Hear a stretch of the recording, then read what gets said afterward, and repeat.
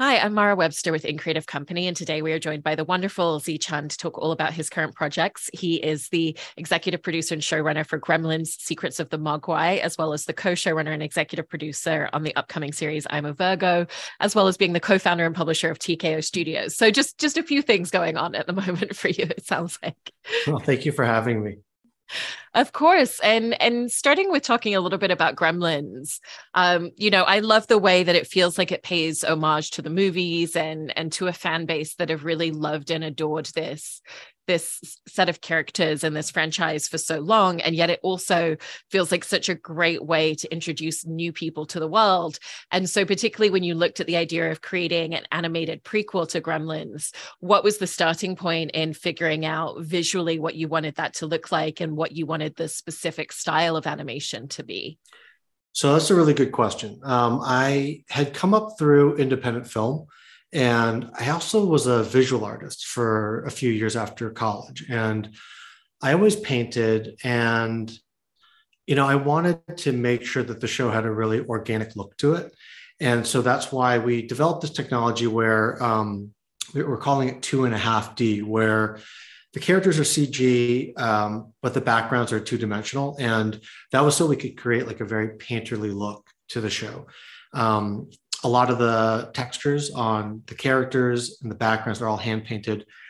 And that was partially because, sometimes CG shows they can kind of age, and we wanted it to feel kind of timeless. One of the reference points for it was Spirited Away by Miyazaki. And knowing that, we also wanted to move the camera really cinematically. Amblin, those movies were like a huge influence on us when we were growing up. And so wanting to tell the story using the camera, that was something that we really wanted with the show. And speaking of influences on the show as well, I've heard you mention things like Goonies and Raiders of the Lost Ark. And there is this real sense of a quest at the center of it for Sam, who's the main character, kind of taking care of Gizmo and trying to return him to his home. And so how did that idea of this really nostalgic quest quality really inform the way that you were thinking about it narratively? The movie has the DNA of the original Gremlins movies into it, obviously, or the show does. And, we wanted it to tonally be funny, but also scary. But then also, in addition to that, things like you mentioned Goonies and Raiders of the Lost Ark, a lot of those Amblin movies have that kind of like treasure hunting, epic adventure quality to them. And especially something like Gremlins and Goonies, even though the characters might be younger, they're still existing in an adult world with life or death stakes. And that was something that was really important to us as we were putting together the show.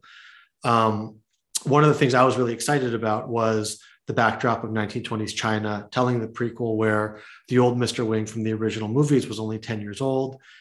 And we're really watching like an origin story of his friendship with Gizmo, but also just wanting to do something that felt as kind of imaginative and epic and could capture the imagination the way that those movies did for me and the other writers and the crew when we were kids. And you're talking there as well about the idea of the stakes being very high. And within this series, they really have that sense as well. And so tonally, how did you find the aspect of when there's darker moments, particularly with the villainous characters that come into play and elements of magic? How did you find the element of tonally, how dark can we take it where it's still going to work for a younger audience, but actually it's going to be kind of something that really respects the younger audience as well as the adult audience? In a lot of the stuff I've worked on, especially my first feature, Children of Invention, which was a family drama, but it's about two children who are left to fend from themselves when their mother is arrested for taking part in she doesn't realize it's illegal, Ponzi scheme. And, in that movie, there's the kids are really resilient. And I remember being that age and feeling like, I hated when people talked down to me. And I felt that kids are more resilient than people kind of give them credit for. And so, a lot of the people in the writers' room were also parents and wanted to create something that, parents and kids can watch together. And I just think that, especially with something like Gremlins, where, I watched that movie way too young, like everybody did. I mean, everybody who worked on the show in some way was traumatized by Gremlins. And I think that that tone was something that we really wanted to capture. And, I think that one of the benefits of having it be a horror comedy to some degree is you can actually make the scares scarier because you know that you can undercut it with a laugh. And then you can also undercut a laugh with something that's really scary. And so, being able to adjust those dials were really interesting, throughout the process, whether it was what's on the page, looking at the animatics. One thing that we were really thankful for was that Amblin and Spielberg, Warner Brothers Animation, and Joe Dante, the director of the original movies, who's a consulting producer on the show, they were just always pushing us, like, go deeper with the emotions, go deeper with the scares, look for the laughs where you can. And that kind of encouragement, I think, really gave us a lot of confidence in the writer's room. And with what you just said there as well about, you can kind of undercut it with a slightly more humoristic moment or different tonalities in between. Did you also find that animation as a medium really lent itself to that space of being able to lean into the darkness a little bit more? Because at the same time, it's this really beautiful kind of drawn aesthetic on the screen that we're looking at, and this very adorable central character of Gizmo. Yeah, I mean, I think that for us, because I had not worked in animation before, but I have a comic book company and I've written a couple of the books. And so, what's so nice about a comic book and animation, obviously there's things like time and budget, but you're kind of unrestricted in some ways in that, every episode of Gremlins kind of takes place in a different place. There's all these spirits and creatures from Chinese mythology, and to be able to build that from the ground up and really create every aspect of it with the team was really rewarding. And I love that you're bringing up the aspects of Chinese mythology that come into it. And there is, this real mysticism at play throughout the series as well, and elements of magic that we get to engage in the story. Within that, were there parameters to the structure of how far you wanted to push things in that realm and in those regards as well? Or did you kind of give yourself just that unbridled freedom of, if we have an idea, nothing is too out there to play around with? I mean, one of the things in the writer's room that I try to encourage is that that's the time to be as creative as you want to be and to listen to everyone's ideas. And in terms of the Chinese mythology part of it, these are a lot of the spirits and creatures and monsters were things that I grew up with, whether it was hearing about them from my parents or seeing them in Hong Kong movies in the 80s, or there's a TV show called Journey to the West, which is about a lot of supernatural stuff. It's based on one of the oldest Chinese texts. And that was really a big influence for the show in terms of the structure, because that movie or that book is about a big adventure. It's about a monk who's trying to transport some sacred text deep into China. And because he's a monk, he can't really fight. And so he surrounds himself with the Monkey King. And there's like a big bearded guy who has like a rake as a weapon, and a pig-headed man, I guess. Every chapter they kind of come up against a new spirit or creature. And the fun thing about Chinese mythology is it hasn't really been exposed in terms of Western audiences. And when you deal with something like a werewolf or a vampire or a zombie, you kind of know what the rules are. And so part of the fun of this was, us researching, me and the Chinese members of the crew or the writer's room who had context for what these creatures were all about, and being able to tell it almost like a mystery in every episode, where we know that our audience doesn't necessarily have a context for it. And so you're kind of like learning about it at the time and as you're watching, and that kind of peeling back of the onion was really fun.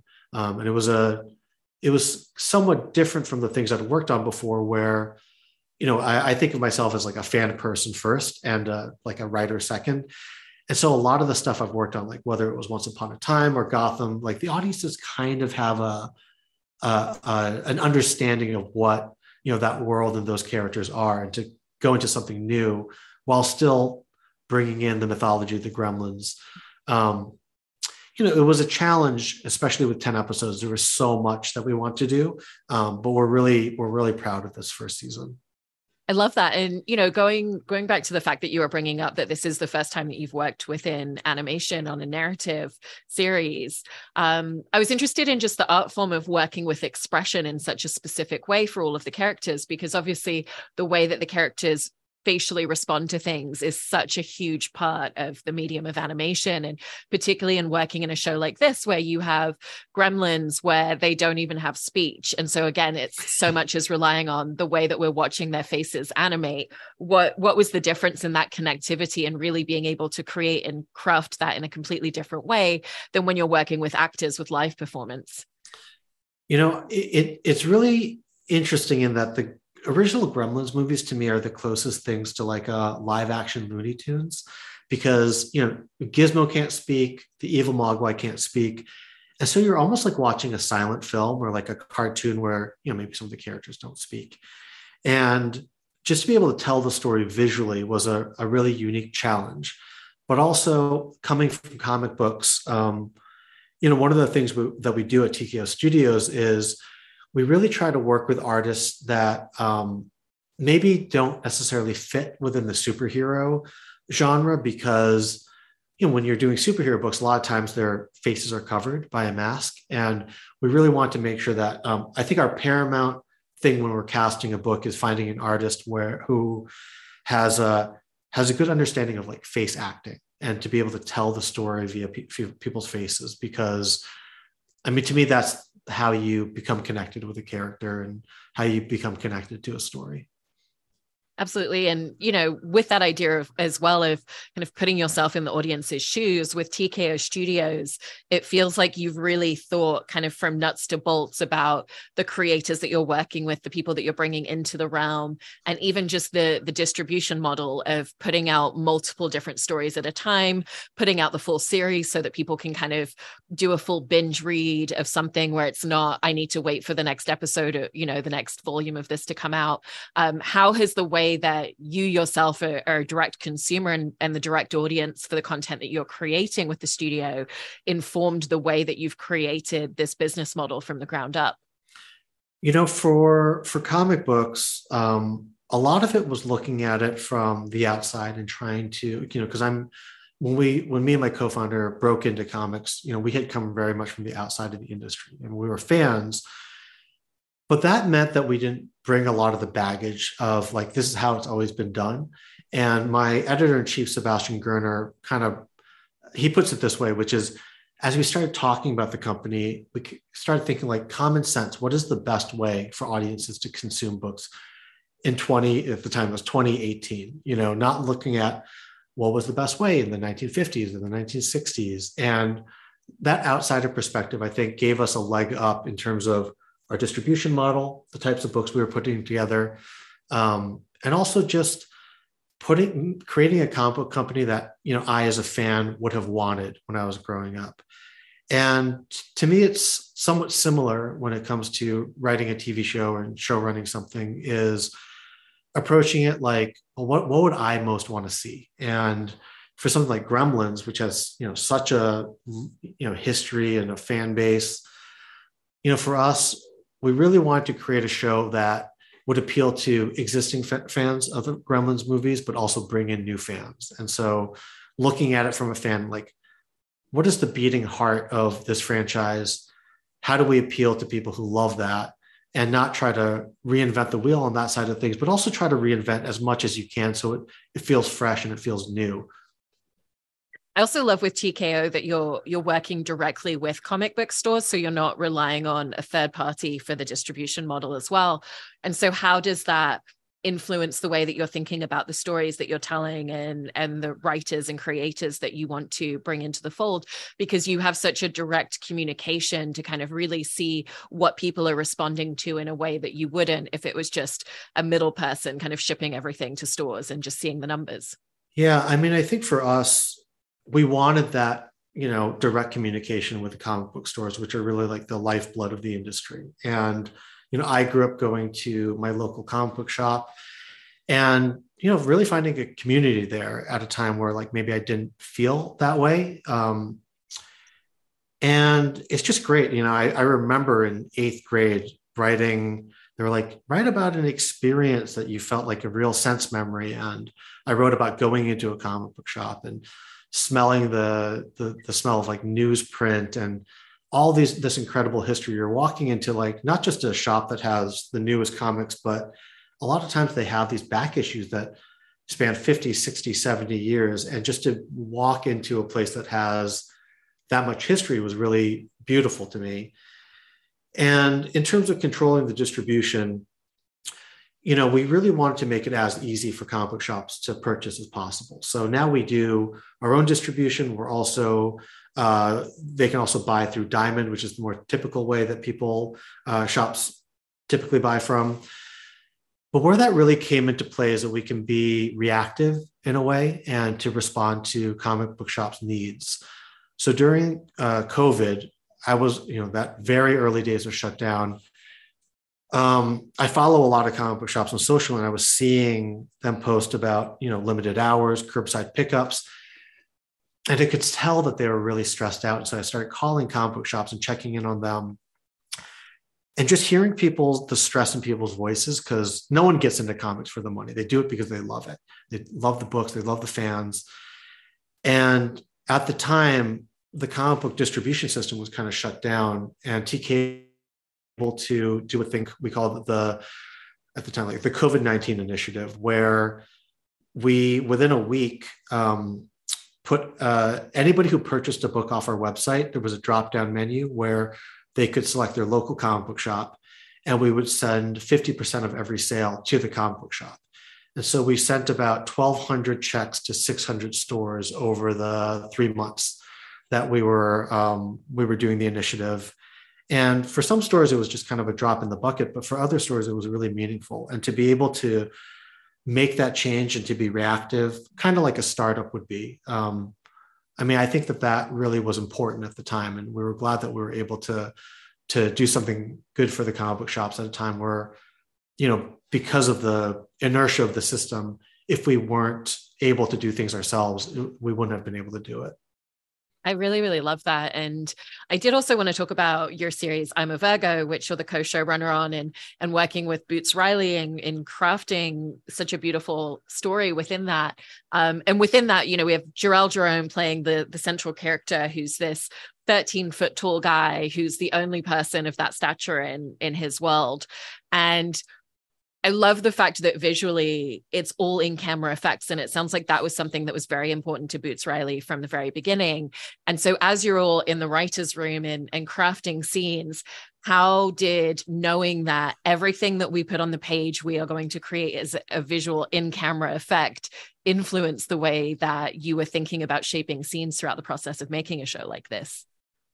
So I had come to the show after the pilot was written, and I remember my reps saying, are you a Boots Riley fan? I was like, yeah, I loved Sorry to Bother You. I'm like, well, he has a pilot script that's looking for a co-showrunner. It's about a 13-foot tall Black kid growing up in Oakland. And I was like, okay, sure. And then I read the pilot, and it was one of my favorite pilots, probably my favorite pilot I'd read in 5, 6, 7 years. And what I was struck by was how human the story was, and also how much was actually in the pilot in terms of things that were kind of in the ether, not just a personal story, but like a political story that you couldn't quite put your finger on, something that was allegorical.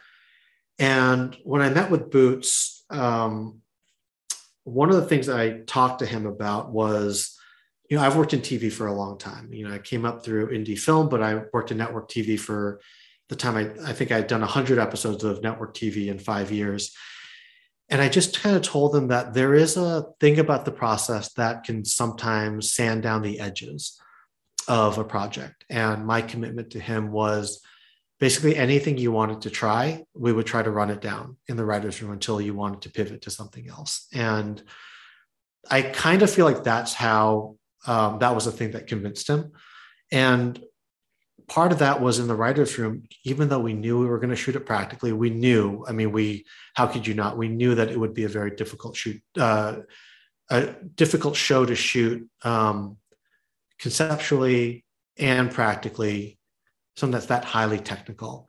But at the same time, the writer's room is a safe space where I feel that the writer's room is not the place to censor yourself, that the production stuff, we'll figure it out. And if you start to think about production stuff too early, it can start to hinder the way that you can kind of be free about your thinking. And so setting those ground rules early on to be like, listen, let's just go for it. Let's take a bunch of big swings. There's no idea that's too crazy. We'll figure it out on the production side. I know that, I mean, Boots is an incredible director, and we'll figure it out. But that was kind of the vibe. There's also a lot of beautiful nuance in watching a character who's been sheltered, in their home with their parents without any exposure to the outside world, experiencing everything for the first time. And so as you would go into each scene and in each new experience for the character, how would that kind of sit at the back of your mind of, if this character has never experienced this before, what would his lens of the world be? Because it's also written in a way that there's a naivety to certain things that he hasn't learned and experienced, but he's also a very intelligent character as well, and a very engaged character with a lot of curiosity. So I think that with even something like Sorry to Bother You, there's a lot of wackiness, there's a lot of absurdity, but there's still like a real beating heart to that character. And I think for us in the writer's room, we really want to make sure that even though we were layering in all this complexity, very like esoteric tonal shifts, and the fact is that it's a 13-foot tall character living in the real world. The thing that we kept on coming back to was that it was still a coming of age story, and a coming of age story on so many different fronts. And so a unifying principle for us in the writer's room was just to make sure that every episode had some new thing that Kudi was seeing for the first time and dealing with. And I kind of think that that's why, I mean, I hope that the show is universal in a way, because everyone remembers what it was like to fall in love for the first time, or lose a friend, or become radicalized in a certain way. And that was really something that helped us in the writer's room to ground it emotionally. And because we were grounding it emotionally in that way, I think it almost allowed us to do things that were even crazier over the course of the series. And in a very different way, I mean, you were talking earlier about with Gremlins kind of being able to play tonally into some of the darker places by having comedic moments. And in a very different way, I'm a Virgo also kind of has a lot of social and political commentary throughout, and tonally is able to lean into a lot of different spaces. You can have a comedic moment, but actually what it's saying in that moment is completely disarming the audience into being very open to certain ideology. And yet it's always very much propelled by character front and center for that discourse. And so how did you find that kind of joy of the experimentation of different tones to be able to create a real discourse in a show like this? So I think that it goes a little bit back to the thing about sanding down the edges sometimes during the development process. And I will say that our studio and network partners, Media Res and Amazon, definitely pushed us in the same way that like we felt very encouraged by Amblin and Warner Brothers Animation and Gremlins. But one of the things that sometimes happens is when there's a lot of different tones, the tendency is to feel like, okay, well, we have to kind of smooth out the tone. And then it creates a certain flatness to it. And Boots had a thing where he would say, it just needs this. And for people who are listening to this in a podcast, he's kind of doing like a hand motion that's like a dolphin jumping through the ocean. I guess is the best way of describing it. But I thought that was such a great way of putting it. It's like, it needs this. It needs ups and downs. It needs to go side to side when you're thinking something's going to go straight.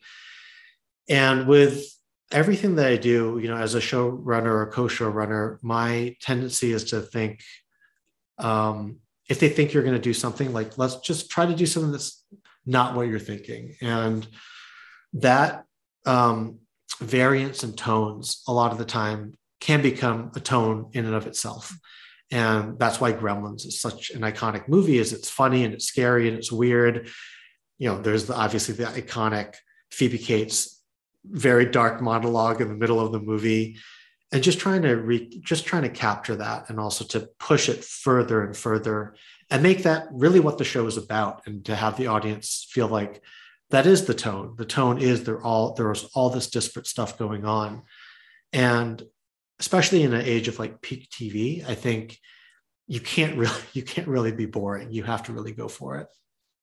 Absolutely. And, lastly, one of the things that I love the most in watching your career as a creative is you're never someone who just seeks out opportunities for yourself. You are such a proponent to lifting up other people's voices. And even just, I think it was an entire year where you were every single day posting on Twitter, other writers, other people whose careers were kind of on that ebb and flow up, and you're always kind of trying to help connect people, introduce people.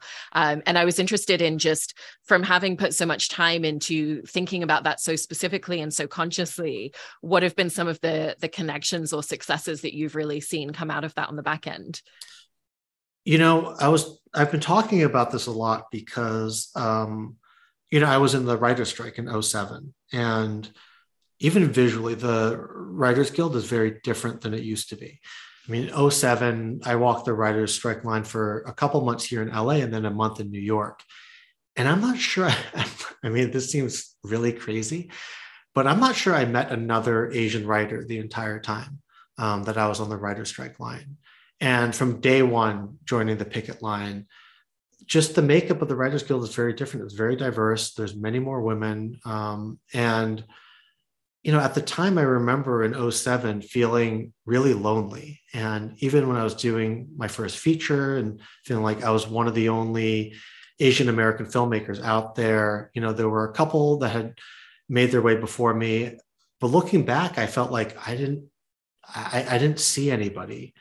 And part of me doing this, every day for a year, this Asian American signal boost, boosting other Asian American creatives from different industries, was just an excitement that there were all these really interesting Asian American creators coming up. And, beyond that, just interesting creators coming up through television, which, historically has been a little more homogenous. And coming out of it, I just feel like going to the writer's strike line, meeting people that I've boosted before. I mean, I did 365 of those. So sometimes it's like, oh, you boosted me. I'm like, what's your name again? Like, I know. And then once they say it, I remember them. But, people got freelance scripts, they got representation from it. And to feel like, as somebody who's now kind of like hopefully mid-career, not towards the end of my career, but being able to hand the ladder back was really satisfying. And to be able to just know that, I mean, there's going to be only so much I'm going to be able to do, but we're really just seeing the tip of the iceberg. I mean, every week it feels like there's a new cool Asian American show or movie or creator that's coming up. And, I get sent everything when it comes to staffing TV shows, and there's so many writers that are interesting that are coming up. And I just really hope that they're going to bring the art form much further than I can, in my lifetime. I really, really love that. And, also didn't want to let you go without shouting out the incredible lamp in the background that you made such a point to make sure was in the frame, designed by your wife. And thank you so much for talking about all of this. Really, really love the Gremlins series, and I'm a Virgo, and everything that you're doing with TKO Studios. So it's been such a pleasure to get the chance to talk to you today. Awesome. So nice speaking to you.